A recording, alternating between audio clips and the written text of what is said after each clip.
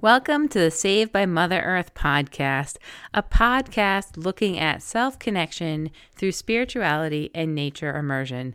I'm your host, Heather Webster, and I'm so excited to have you here today. Today, I interview Dr. Kevin Payne, who is a social psychologist, entrepreneur, author, and skydiver, and he's doing it all with MS. This interview is sure to enlighten and inspire you. So without further ado, here's the interview with Kevin. Welcome, Kevin. It's so great to have you here today. How are you? I am delighted to be here, Heather, and I'm looking forward to our sparkling conversation. Yeah, me too. So usually what I do is kind of let you tell your story versus me telling the listeners who you are. So would you mind sharing a little bit about kind of your story? And you can go into as much detail as you like, or as little detail, and share, because you've had a great story of your life I was reading through, and also share how it has to do with self-connection. Sure. I've got a goofy story, so I'll hit some high points and we'll see how it goes. So on the one hand, professionally, I'm a social psychologist. My doctorate's in sociology and psychology. I've studied people for 30 years now.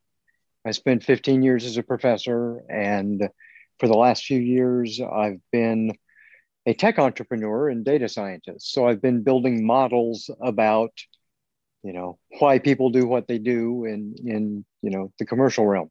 And because of that, I've been involved, in the founding team of a handful of startups, and I've consulted or advised dozens of others.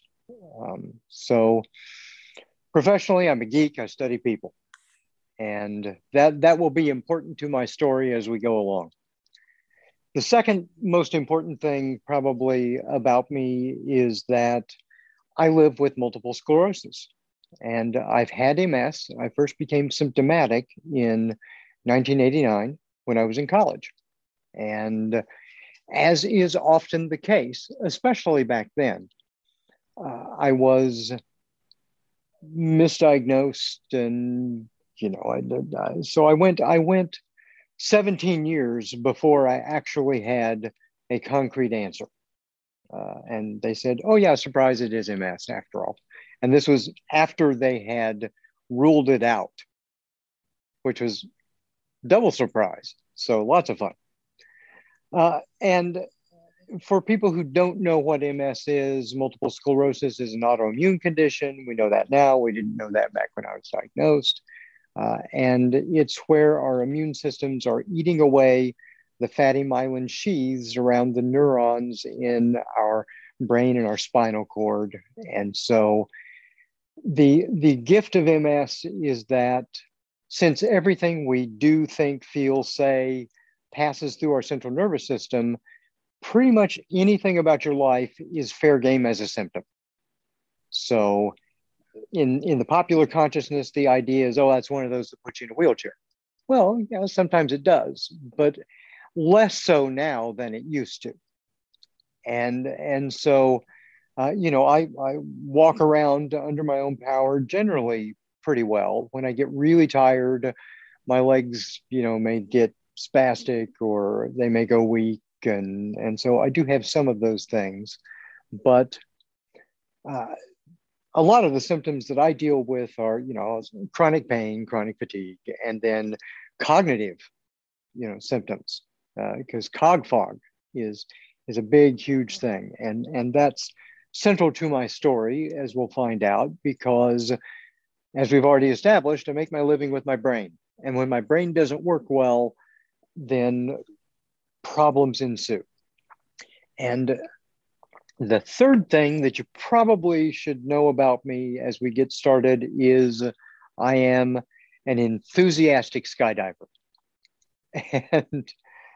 And this is going to become crucial as we talk about how I got reconnected with myself, because it was absolutely central.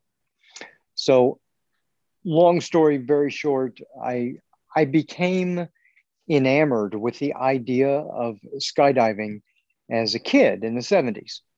And square, what we call the square parachutes, the ram air parachutes were new at that time. They were invented in the 60s. And so I saw one of these yahoos at a little air show that I went to with my grandmother.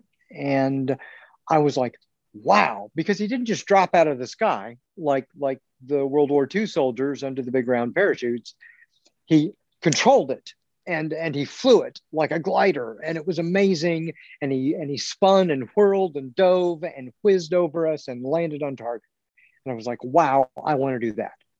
And you got to remember, this is around the Apollo era, and everybody's fascinated with everything up there. So I was one of those.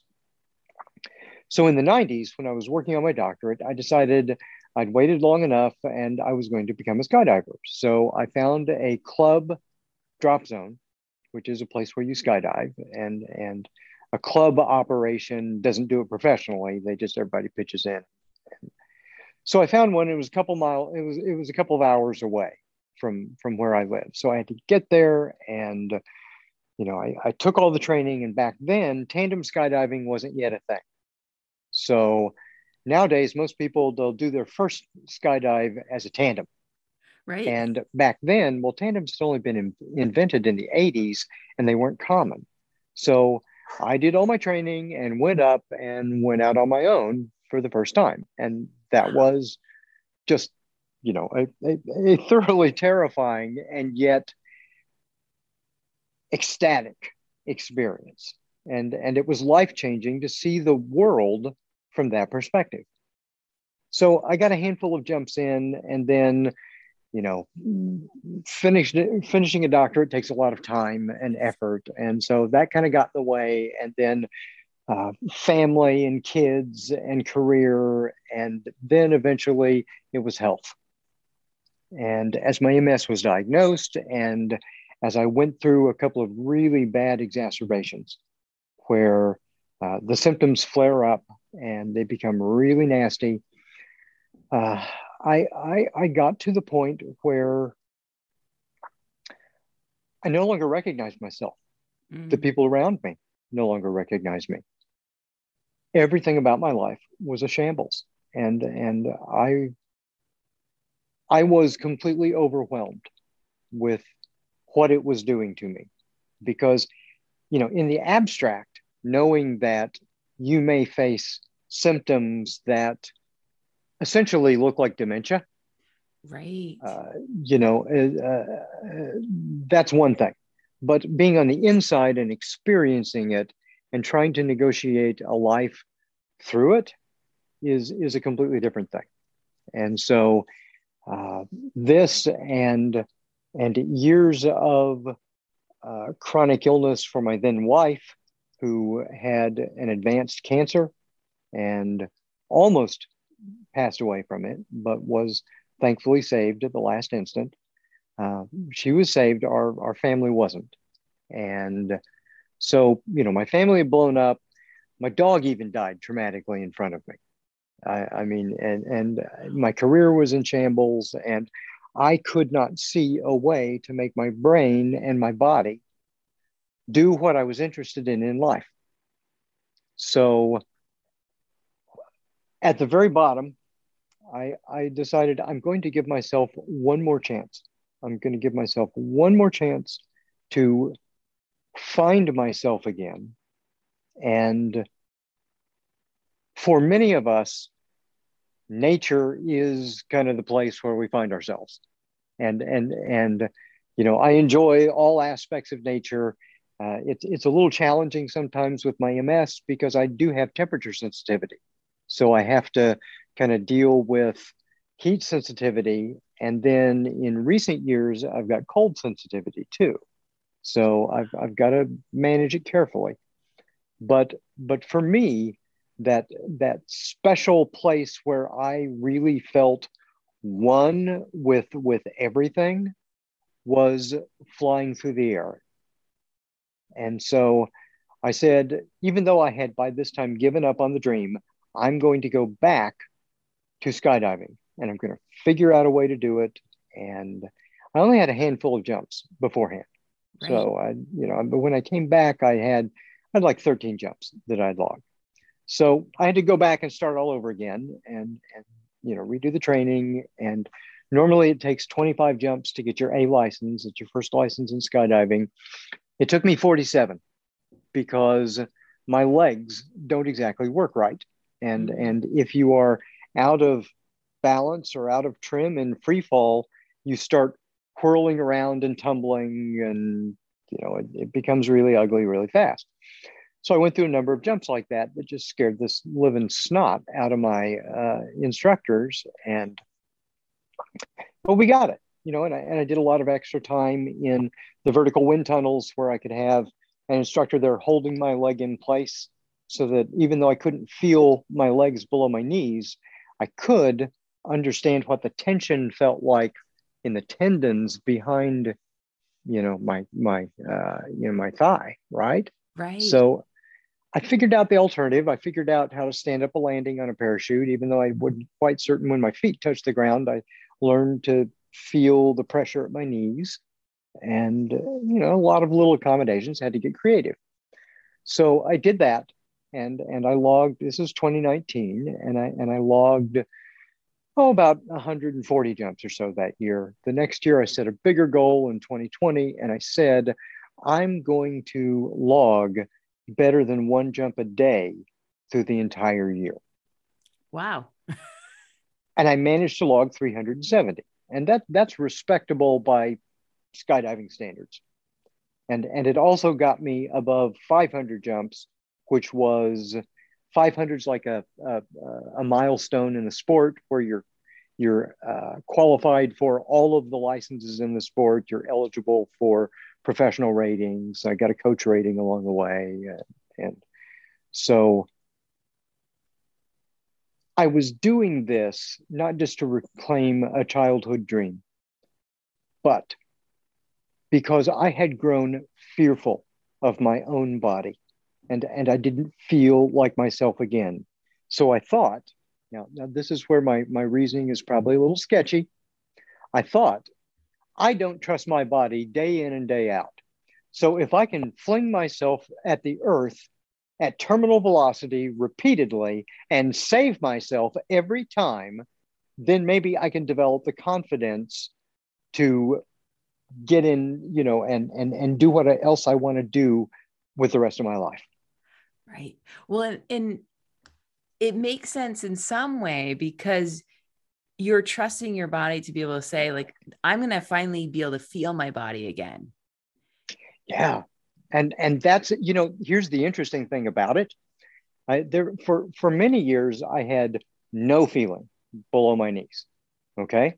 And I mean, literally to the point of, one day when my kids were young, I was walking barefoot through the house, and I hadn't yet, determined that I really shouldn't be walking barefoot.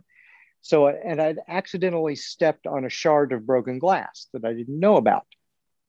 And I walked all the way down the hall, and I get to the end of the hall, and my kids are at the other end screaming, Dad, Dad, stop, there's blood everywhere. And I look around, and there's a bloody left footprint all the way down. So I pulled my foot up, and I looked at it, and then I started picking around, sliced my hand in the process, and blood's just oozing out. And I pull out a 2-inch long dagger of glass. Wow. That I had not even felt. But after a little over a year of skydiving pretty much every day, I actually do have some feeling in my lower extremities now. It's noisy, it's garbled, it's kind of like, spinning in an old analog radio station. Where you have the little fuzz there, but you can still see it, exactly. You can still hear it. Right. But I do get some signal, and I can only attribute that to skydiving all the time and neuroplasticity and really straining to rewire somehow to get some more signal in for what I really needed. It reminds me of people that might get paralyzed, but then go through PT and go through some muscles where people have to actually manipulate their legs, and they start to be able to learn to walk. It might not be walking like they used to walk, but it's they've been manipulated so the muscles and the brain start to kind of put that back together. Mm-hmm. Yeah, exactly the same thing. So how I can't even imagine being in the pain and the fog that you must have been in at that, like, as you call it, the bottom, right? And this is when Mm-hmm. we start to see, I hear a lot of times, and this is what happened to me as well, as you go through that whole I need to re-self connect and get back to who I am. But it's Mm-hmm. so hard sometimes at that rock bottom to be like, okay, I need to do something for myself. Mm-hmm. Yeah. How are you able to kind of make that switch of like, I need to get back there? Like, Well, my son, who was about 14 or so at the time, one day said to me, Dad, you really suck at doing things for yourself. And intellectually, I knew that. And I had gotten out of the habit of self-care as we were going through all the distress of his mother and her decline with her health. And I was just trying to keep the family afloat and keep the job going and doing all those things. And I lost my self-care habits and obviously paid the price for it. mm, And it was especially frustrating for me because I got a PhD in people. I know better, you know. I know all the research. I've taught all the research. I've done some of the research. But I had, like so many of us, gotten caught up in the day-to-day press of the little things and said, "Oh, I'll get back to it tomorrow or next week or next week."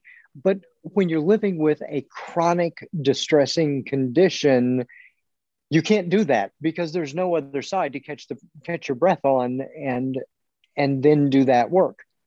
And right. so by the time I got to it, I was in really bad shape. But when he said you really suck at doing things for yourself, I really paused and I took stock and I said, I have not done anything for myself probably in the 21st century. I mean, I really probably haven't.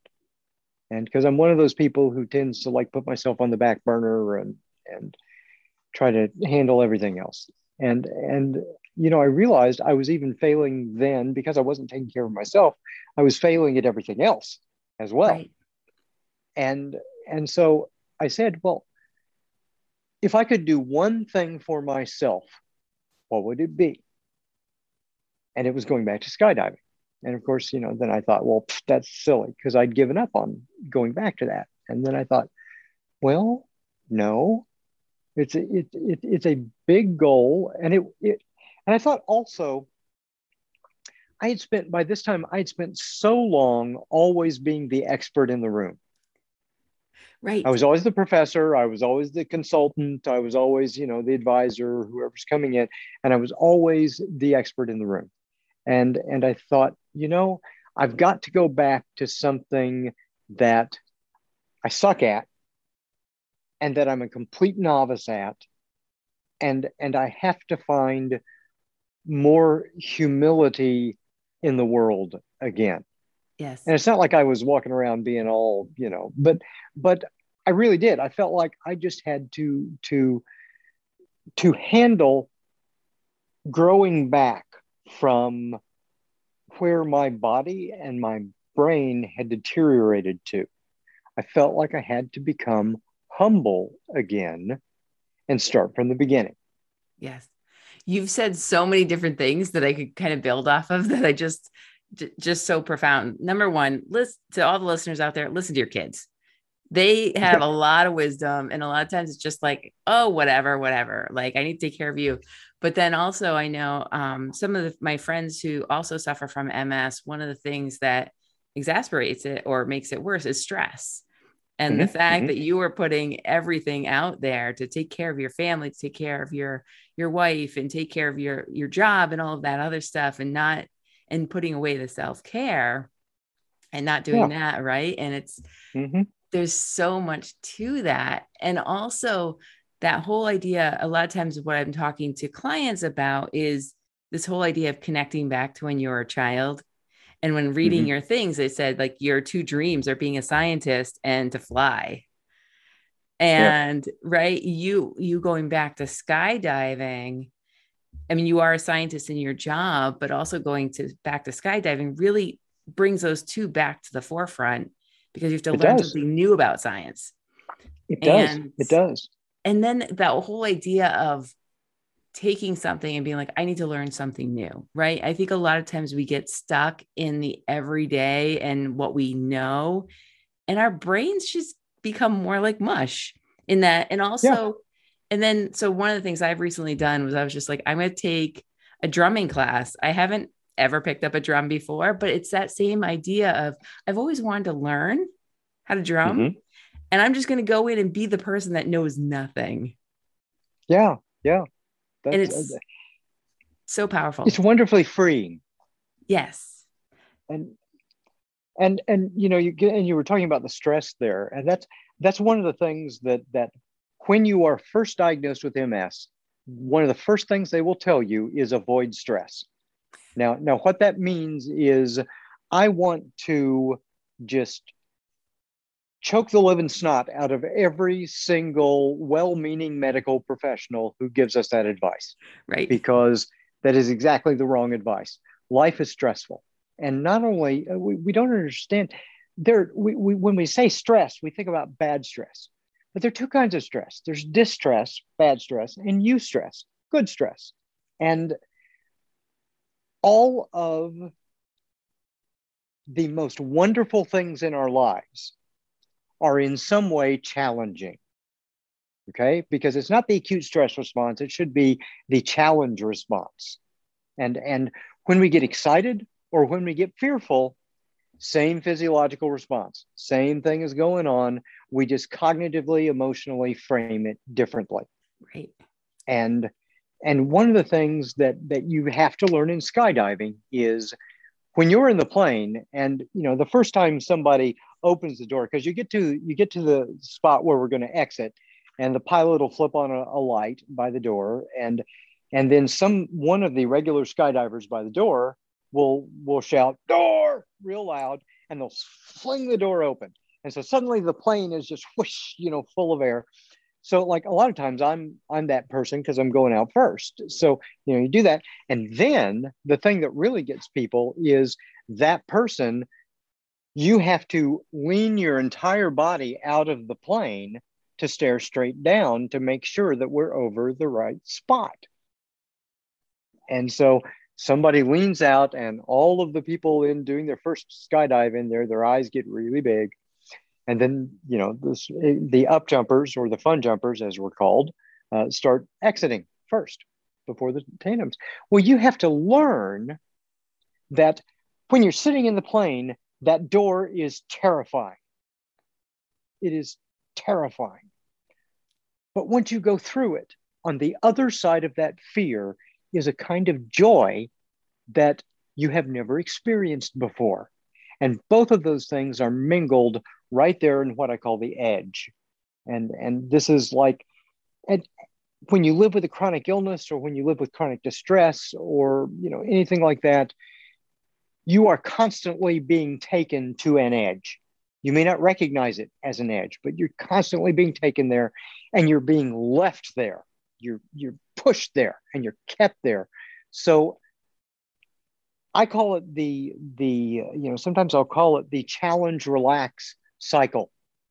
And every day, regularly, we have to be challenged. If we want to live a good life, if we want to live a life that we think is good, not only in the moment, but looking back on it, we've got to be challenged regularly in all kinds of different ways: cognitive, emotionally, behaviorally, socially, physically, all that stuff. But we can't live there. We've then got to allow ourselves the space to come back around that cycle and rest and recover and recuperate and relax and sleep, and all of those restorative things that we do, because that's when we consolidate the gains and the growth that we first fostered by going to our edge. Wow. Wow. Wow. Wow. Wow. I love And that's that. like that's the first part of my book. Yes, and we will be getting to talking about your book next because when you were talking, I was just imagining how freeing it must be when you're floating above the earth. And Mm-hmm. here's somebody, you experience pain and discomfort throughout your day. And when there's no wonder you want to jump every day or as many days as you can, as much as you can, Yeah, because you must feel so much of a lift and freeing of who, because it's almost like what the way you're explaining it, it sounds like a very spiritual activity where you're almost outside your very body much so. Yeah, very much so. I mean, on the ground, I'm falling anyway. I might as well go up there and fall with style. and You really get a know, good view. yeah, it's an amazing view, but it is, and that's people think that skydivers are like adrenaline junkies with a death wish, and categorically, those are not the people who stay in the sport. Yeah, some of them come in and try it, but the people who stay in the sport are the people who crave that peace and that joy and that connection and that accomplishment that happens, in that 4 or 5 minutes between when you exit the plane and you finally land under canopy. Wow, that's amazing. So tell us a little bit about your book. Oh yeah, so it's called Your Life Lived Well, and it's got a nice. I love the cover picture Yeah. on this because people say don't judge a book by your cover, but this one you should. And the reason why is because I had a really specific image in my mind that I wanted for the cover of this book. That's because skydiving in two ways is a really good metaphor for what we live with when we live with chronic illness. And the first is when you get diagnosed, when your symptoms are at their worst, you can feel like you're in free fall, like you're out of control in your own life. But when we skydive, we purposefully put ourselves in that circumstance and we learn surrender. We learn that it's not about control, it's about awareness and influence. So if I go up and I, am falling to the earth 120, 180, 200 miles an hour, depending on which way you're orienting your body, then I do not have control. Gravity and the wind will win every time. They are Right. bigger than I am. However, if I become aware, if I become aware of myself, if I become aware of my environment, if I feel that connection and I work with it, I can accomplish what I want within those constraints that are put upon me. And so in skydiving, you've got to learn that humility, you've got to learn that awareness, you've got to learn that real honest assessment of your own true limits. And you've got to respect them, Right. but you've got to work creatively to get as much within them and grow them carefully as you can. And so on the cover of the book, I wanted the sun behind me, I wanted the beautiful clouds. So it had to be the right time of day, it had to be the right atmospheric conditions. We did 8 jumps in 6 weeks to get that one shot because the cameraman and I are falling at 120 miles an hour. And that is and that shot is 5,000 feet above the earth right there. And you see what I'm doing in the picture is I've got my hands up to my forehead and I'm about to sweep them out in a big broad gesture. Now, in the prologue, I tell people what that is because that's an important metaphor for when you pick up this book. In Awesome. skydiving, in skydiving, that's called the wave off. And that is the point in the skydive where you're going to deploy your parachute. So what you're doing is you are telling everyone. So like at 5,000 feet, my life expectancy when that picture was taken was 27 seconds. Wow. 27 seconds from then, if I did nothing, I would have impacted the earth and the earth would have won. Wow. And so at that point, I'm saying, in the face of certain death, certain destruction, certain, cataclysmic results, I am asserting myself and I'm saying, I'm going to take action to save myself at this moment. And I want people to feel, when they pick up this book, you are now taking action to save yourself. And this book isn't about one particular path, one particular way, one particular thing. I don't believe in that, because nobody's path is the same. But what the science can tell us is that I can show you how to more easily and effectively pick out your own path. And that's what the book is about. Right. I love that metaphor too of like, this is like that symbolism of that movement, and that like, now I am doing it. And so can you give the listeners a couple tips that might be in the book that you have to pick up the book to really get all the details.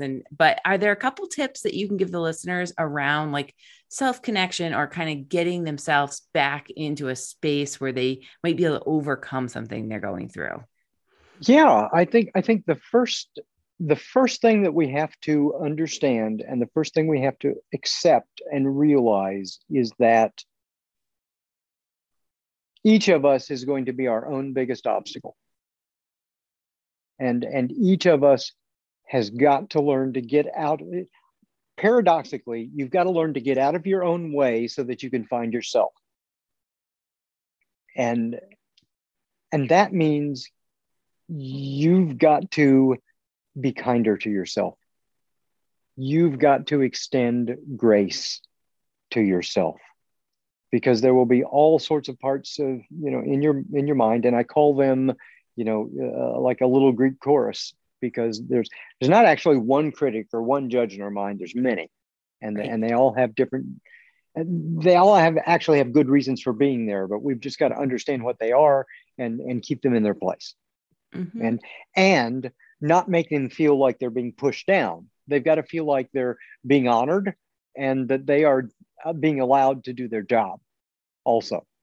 And so we've got to be kinder to ourselves to begin with. And we've so that's like the first thing.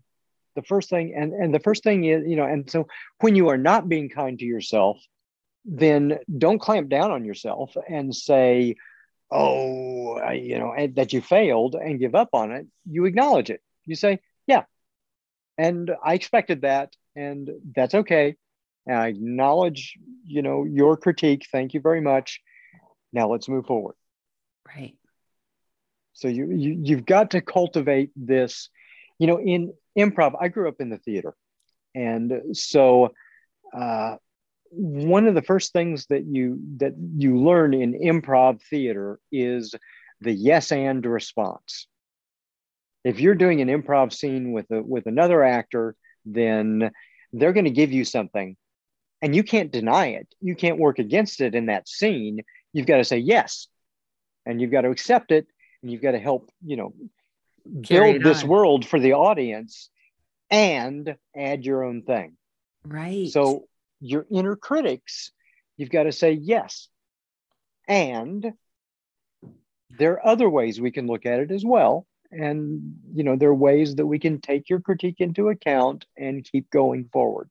Right. Similar how we want to acknowledge the other people around us that are physical people. We want to make sure we're acknowledging the internal conversations, because they're there because something happened in the past that might Right. be, they're trying to protect you.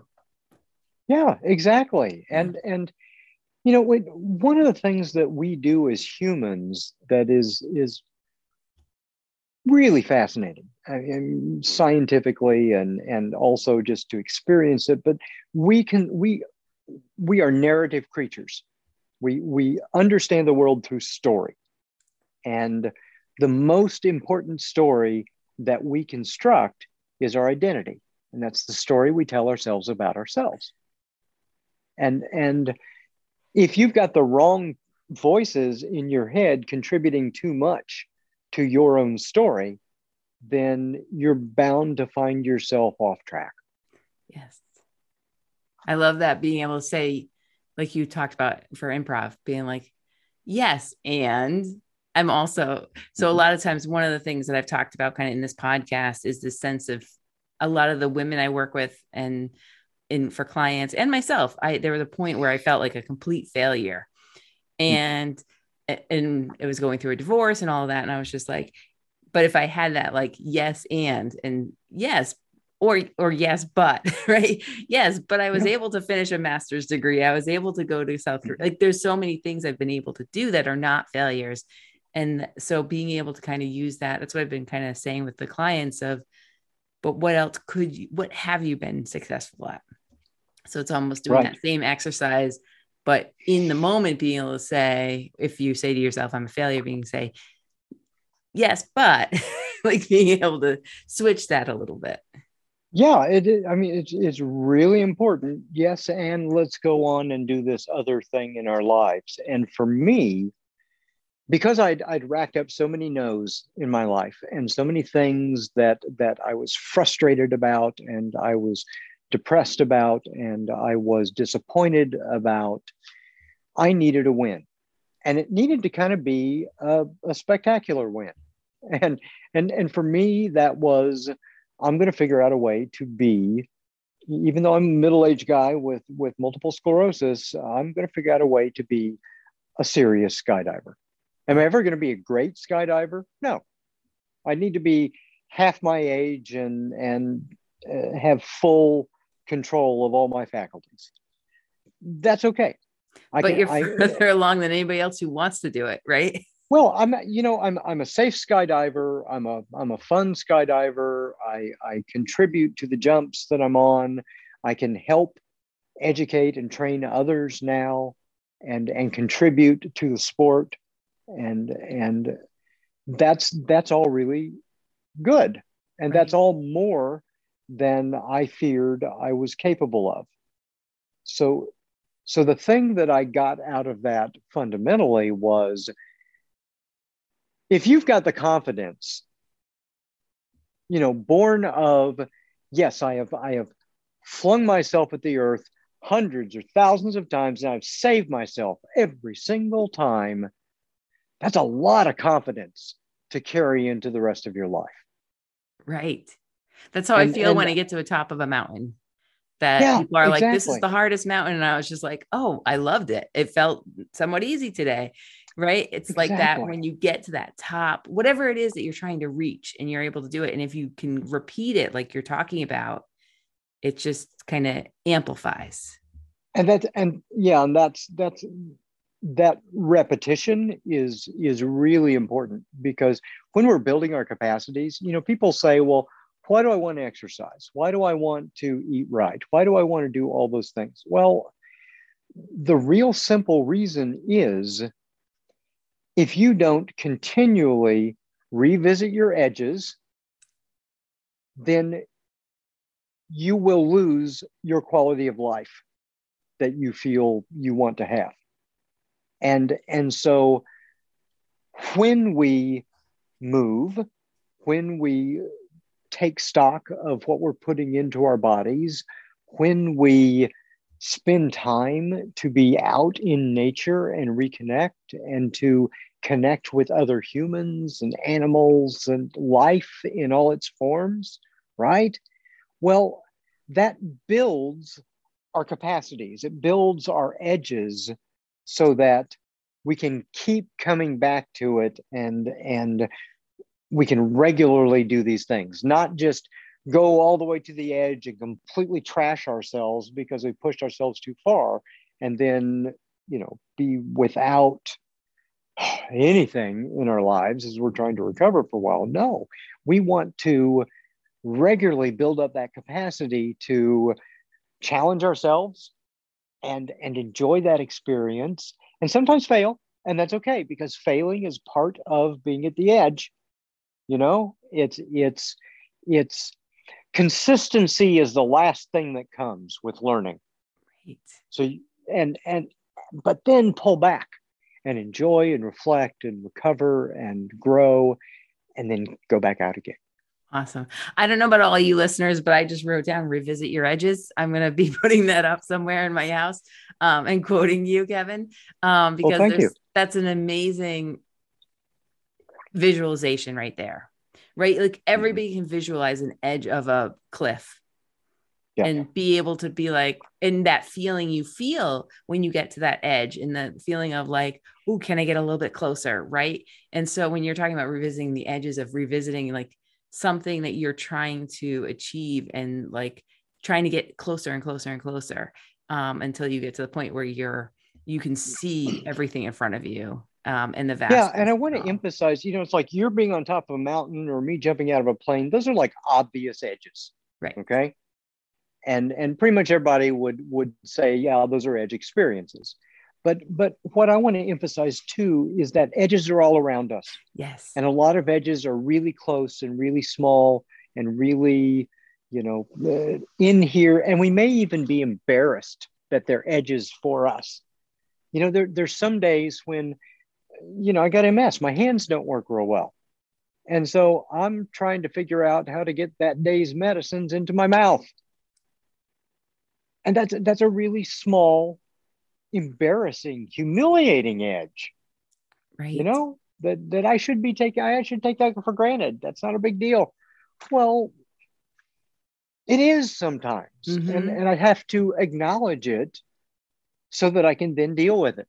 Right. And Yes. and and sometimes the edge is just sitting there silently fuming a few feet from the person in the world you want to connect with the most.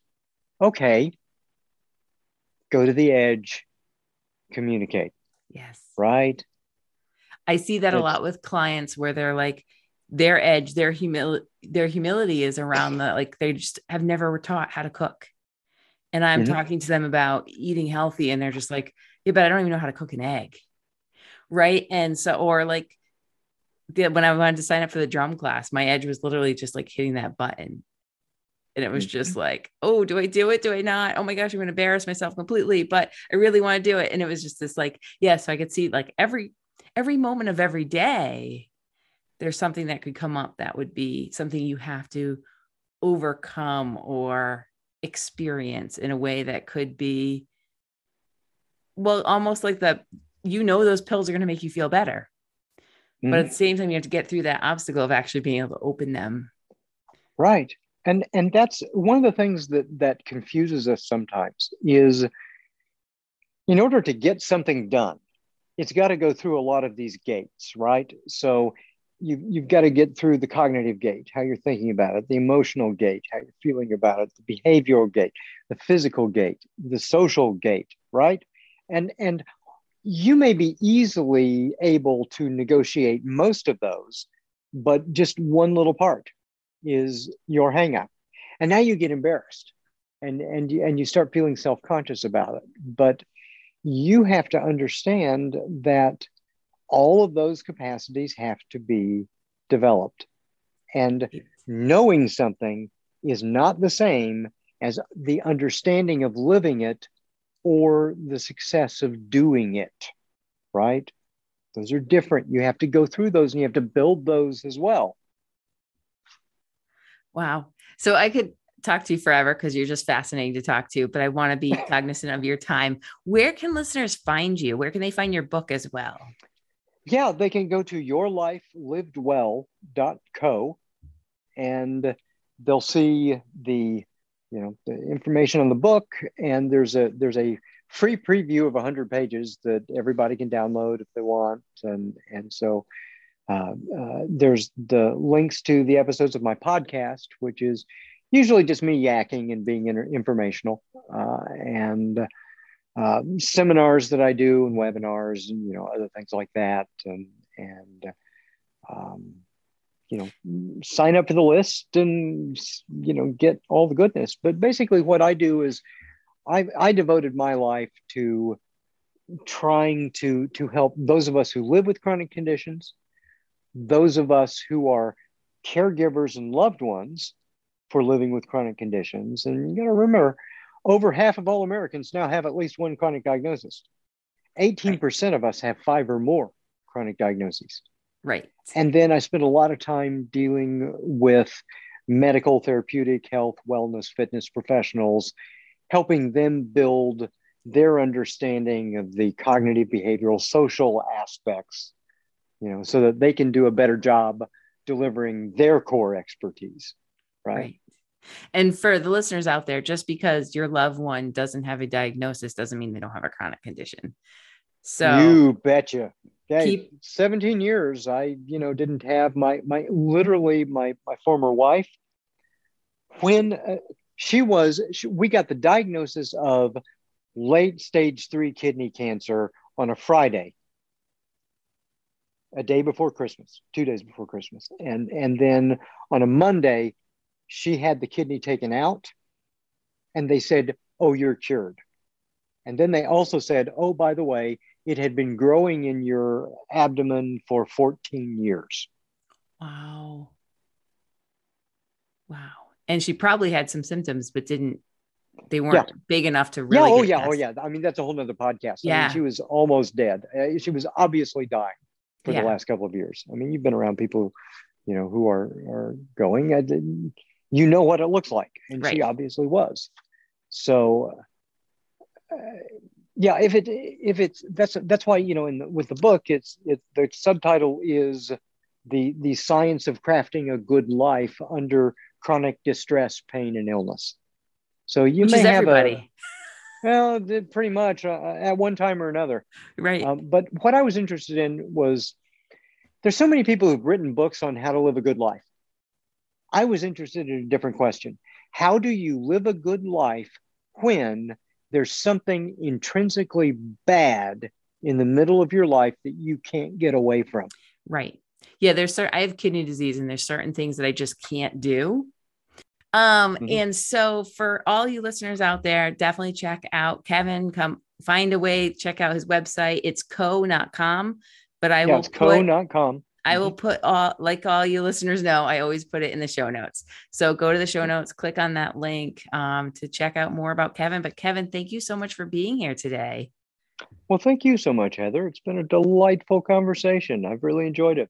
It really has. Thank you, Kevin, for being on the Saved by Mother Earth podcast. What a amazing interview with so many takeaways.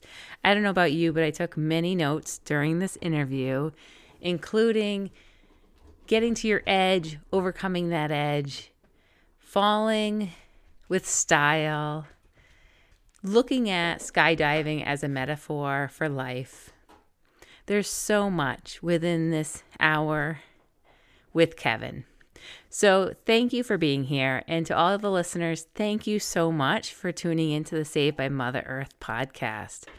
If you really enjoyed this episode, please feel free to leave a rating and review, which helps keep this podcast going. Until next time, sending off with love. Take care.